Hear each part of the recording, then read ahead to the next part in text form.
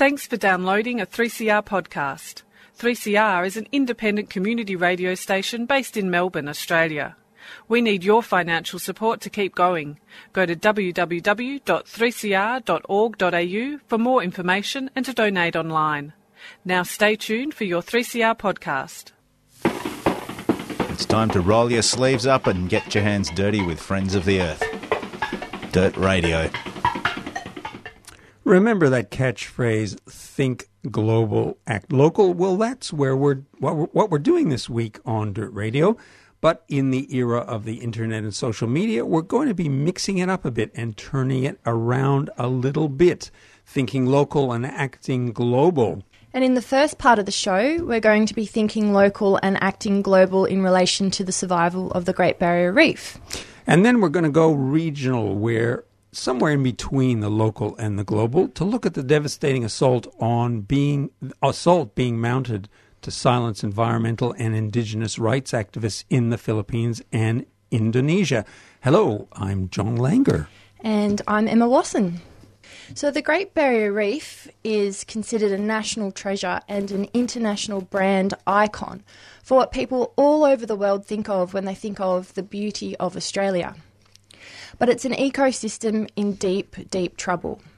Poor water quality from dredging and agricultural runoff, declining fish populations, and critically the coral bleaching, which is caused by climate change.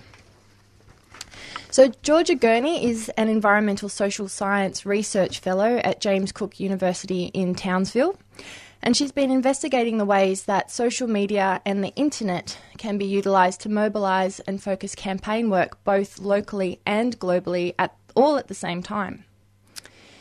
So welcome, Georgia. Hello, thank you for having me. It's great to have you on Dirt Radio this morning. We'll get to the Barrier Reef in a minute, but to start, let's provide some context. So as I understand it, your research suggests that with the internet and social media, environmental campaigning is in a very specific location can actually become a collective initiative for concerned people right across the globe. And you use the example of a very remote forest in Tasmania where a lone environmental campaigner who was hanging 60 metres above the forest floor was able to coordinate a global online campaign. So it's a very dramatic picture seeing a lone person hanging 60 metres from the forest floor coordinating an international campaign. Can you tell us a bit more about this and why her work was so important in engaging this global community? Yes, well, Miranda Gibson was her name, and actually it's that particular case study isn't part of my work. I just pointed to it in a recent article that I did.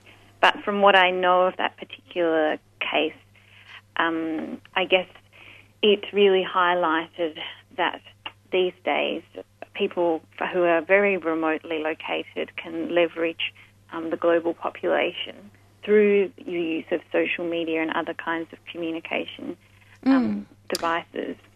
And you talk about... As you said, being 60 metres above the forest floor in Tasmania, they're communicating with people around the world and trying to get them to act collectively for, in this case, the forest in Tasmania. Yeah, okay. So let's turn to the Great Barrier Reef and the recently launched Citizens of the Great Barrier Reef initiative. Can you explain a little bit more about this and why you think this might be particularly significant in the context of environmental campaigning for the reef? So, I guess, going back a step, when the Great Barrier Reef Marine Park was first established, the approach of managing at the scale of the whole region of Queensland was revolutionary. But these days that approach isn't sufficient anymore because many of the key local threats such as fishing, bleaching, poor water quality are driven by processes that operate beyond the state of Queensland at a national or international level. So obviously something like fishing is often driven by national or international market demands, and poor water quality in some locations is driven by dredging, which is due to mining, international mining market demands and so forth, and of course climate change, which with bleaching being one of the key threats to the reef at the moment, which is driven by global climate change, which obviously these things can't be managed at a local scale. Sure, local management efforts do help to combat those threats, but to address them sufficiently, we need multi-scale governance at local to international scales. And so the interesting thing about this particular initiative is that it's they're trying to leverage social media to communicate with the international public community to try and leverage their attachment to the reef to reduce their consumption, which ultimately, contributes to reducing their carbon footprint, which in the end will contribute to reducing climate change and hopefully bleaching on the reef, even if it is a rather indirect pathway. Georgina, can I, it's John Langer here. Can I just come in here just to give us a bit of background on the Great Barrier Reef global collective when did it start, and just give us a bit of a picture of what it is. So I guess, yes, as you said, I mean, the Great Barrier Reef, given that it's a World Heritage Area, it's inherently been a global public good for quite a long time. I think that these days people are realising that, particularly in regards to management, it can't just be at a local to regional scale anymore. It needs to be a global scale concern, and we need to build. We've got some kinds of institutions operating at the international scale, but we need further institutions that allow transnational public participation in issues in regards to the reef, because some of our recent research has shown, where we looked at how people's place attachment to the reef, whether their emotional and functional attachments to the reef from people from 40 different countries, and we found that some people had very strong emotional attachments to the reef, even if they lived very far away from the reef in other countries, which were comparable to the emotional attachments of people who live close to the reef. So, and these kinds of emotional attachments can also be fostered by social media, because, social media and other kinds of communication technology in that allows us to build and maintain these connections to very distant places. When did the citizens for the Barrier Reef, citizens of the Great Barrier Reef, when did the organization start? I think that it started in the last, they officially launched in November or December of last year. And their global launch? Just look, I'm trying to sort of place all this, and it is, in a sense, what people, I guess, would call a virtual organization. But is it located in one specific place? Is there a sort of location where all things flow to, and flow out of? So I'm not actually affiliated with the program, but I think that they're based out of Cairns. Right. Okay. Yeah, great. I had a look on the website, the Citizens for Great Barrier Reef campaign online, and it's got a lot of interesting projects on there that you can support via the website. But let me quote you back to yourself. You say, an important challenge in engaging distant communities in environmental campaigning is to avoid the pitfalls of slacktivism. So in terms of the Citizens of the Great Barrier Reef campaign and the online platform, what would slacktivism look like, and what do they advise in order to avoid it and make a real impact? Well, I guess in this case, so I think how the system works is that you can sign up to indicate that you're participating in several kinds of actions. Some of them include, simple things such as not using throwaway cups or throwaway straws, eliminating food waste and other actions. And I guess how slacktivism may manifest in that particular, in the case of the citizens of the GBR, people may sign up sign up to these actions or say they're going to do these actions, but they don't actually do those actions, or but I guess that would be, that's always the difficult thing, going from what people will say they do to what people actually do in their real lives.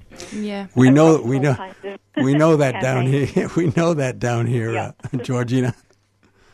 Yeah, so that's a good encouragement to put action behind our words, so the words aren't just wind, and we actually see the rubber hit the ground, more people that are actually taking action. So, and we're here in Melbourne, we're far from the reef, but not as far as, say, New York or London or Berlin. So where can people go to find out more if they want to get involved? There's a number of these, obviously, as you know, there's a number of sort of international activist groups in regards to the Great Barrier Reef, the Citizens of the GBR being one, but also a prominent one being the Fight for the Reef, which both can be found online. And I guess the Citizens of the GBR is taking the approach of trying to foster people to take sustainable actions in their lives to reduce their carbon footprint, whereas the Fight for the Reef campaign takes a more political approach and tries to sort of facilitate political lobbying at various levels of government, from state, national to international institutions such as the World Heritage Committee. And so those are two good options that people can take if they're interested in becoming involved in trying to take actions for the reef. And of course, in other countries, given climate change is such an overriding problem for the reef, but of course many ecosystems around the world, people just lobbying in any country, people lobbying their politicians in regards to climate change obviously can have a very profound effect for all ecosystems that are threatened by climate change. Yes, thanks very much, Georgia, for your insights today and sharing some of the findings from your research.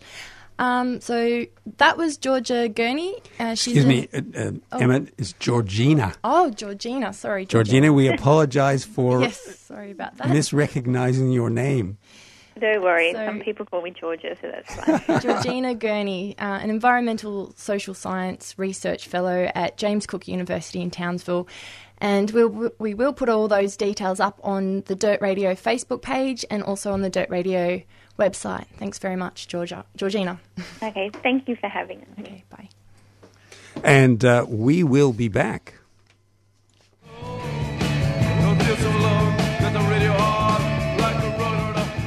Why do you reckon people should subscribe to 3CR? Because I think we have more awesome music shows than anywhere else. And they're niche, and they're interesting, and they're adventurous.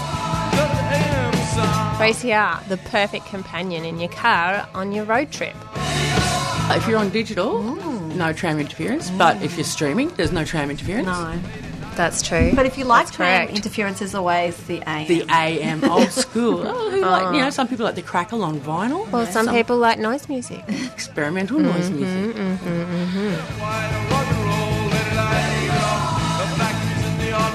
To subscribe to 3CR, unwaged is $35. Yes. Waged 75. and solidarity, $150. $150. That's pretty reasonable to help keep 3CR on air.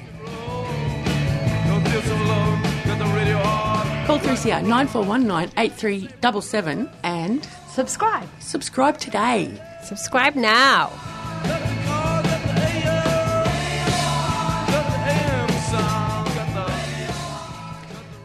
Dirt Radio, that's us. And this week on Dirt Radio, we're talking about the environment and environmental campaigning and the links between the local and the global. And in the middle, of course, we need to think about what goes on at the level of the regional. And that's exactly what Friends of the Earth Asia Pacific is doing. Maddie Egan is a member of Friends of the Earth Asia Pacific, and she's on the line to explain a little bit more for us. Maddie, welcome to Dirt Radio, and thanks for your time. Thank you, John. Now, Friends of the Earth Asia Pacific has just put out a media release, and I wanted to quote it back to you so that you can fill us in a little bit. It says FOAPAC, which is a short for Friends of the Earth Asia Pacific, condemns the use of anti-communist and anti-terrorist laws to silence environmental and indigenous rights activists in the Philippines and Indonesia. In general terms, so we can get our heads around this issue, what's been going on? So this is part of a trend within the region, but also globally, of the criminalisation of people who might defend the environment and defend their land. So we can see recently in our region, in the Philippines, a number of environmental and indigenous rights activists were included in a list of alleged members of the Communist Party, which the government has petitioned be declared as terrorists under an anti-terrorism act in the Philippines. In Indonesia, there was a case where an activist was accused of allowing hammer and sickle banners to be unfurled in an anti-mining demonstration.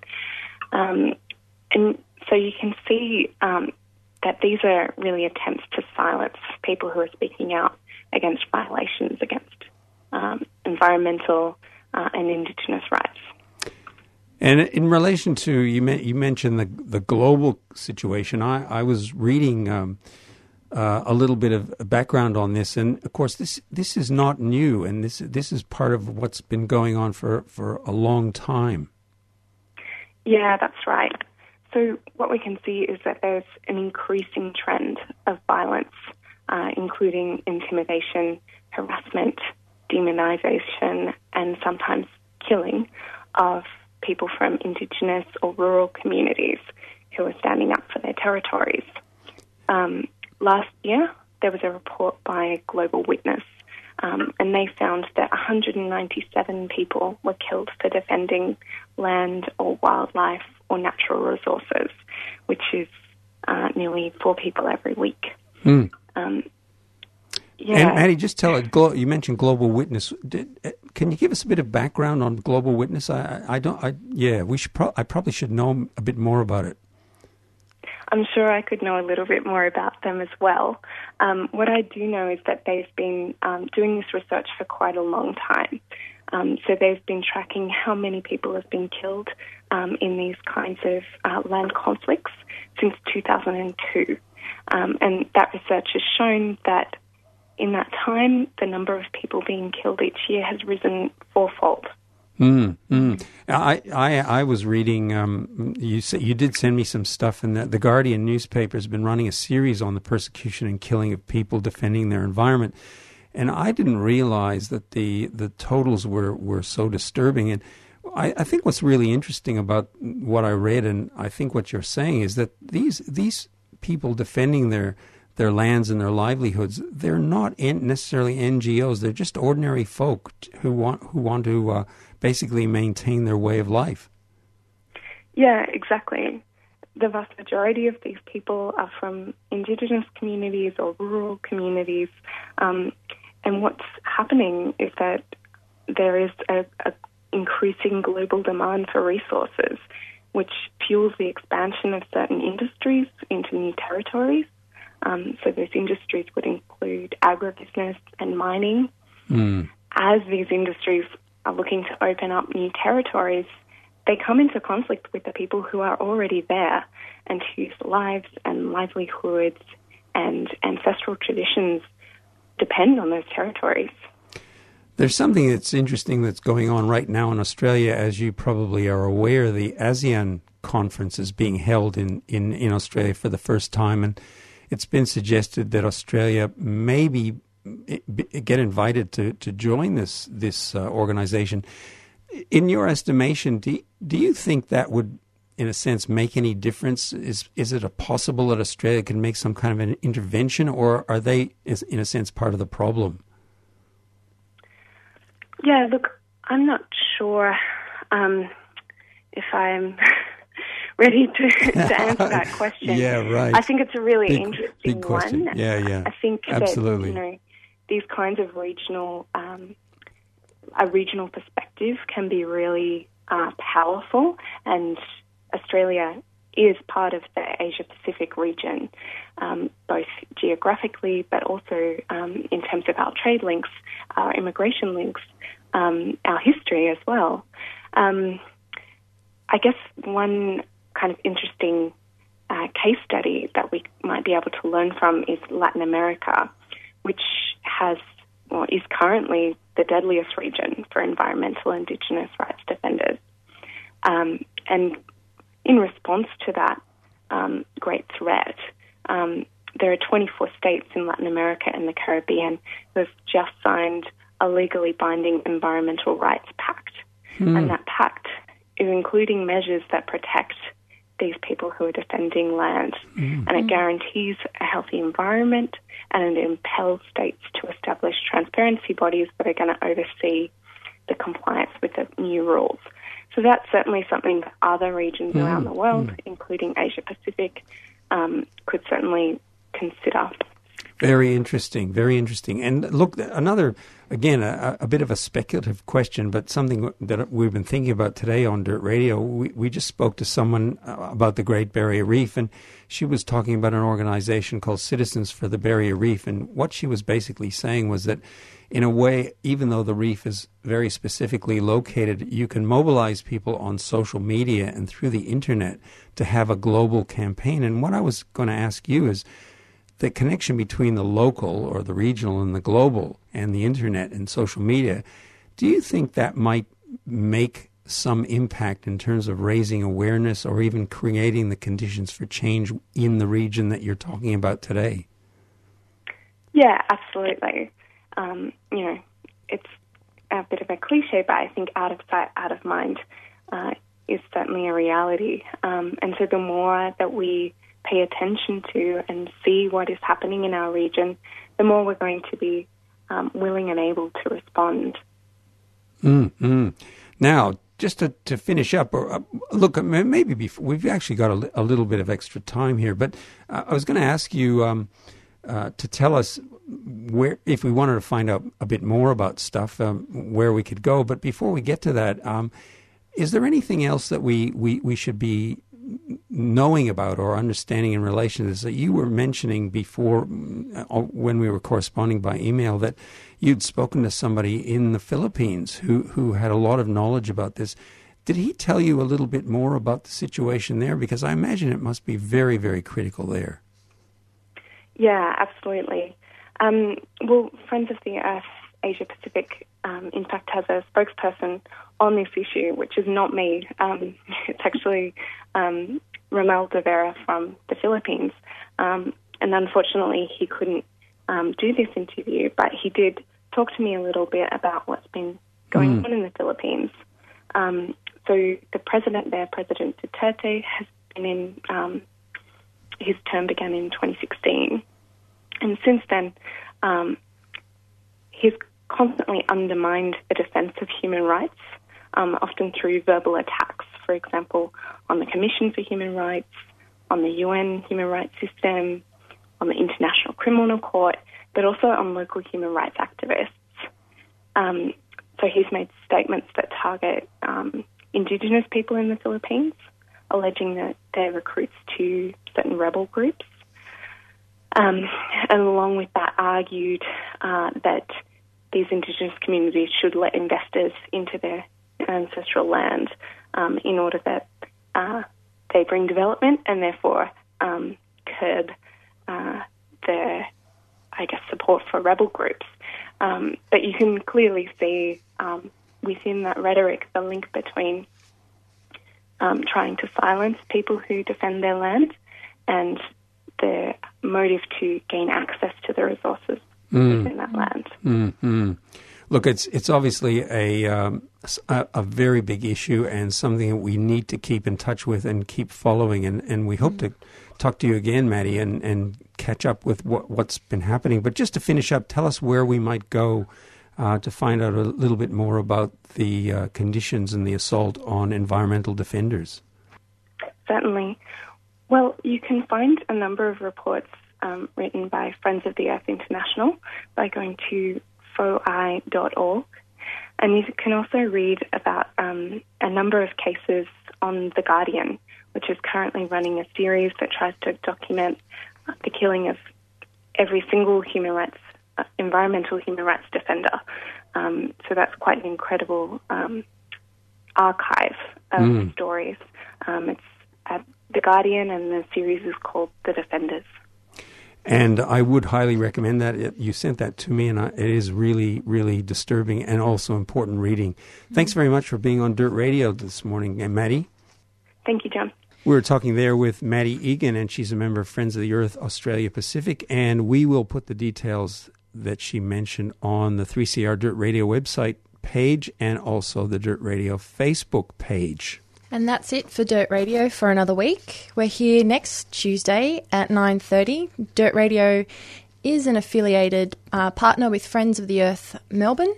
And to find out more, go to the website www.fo.org.au.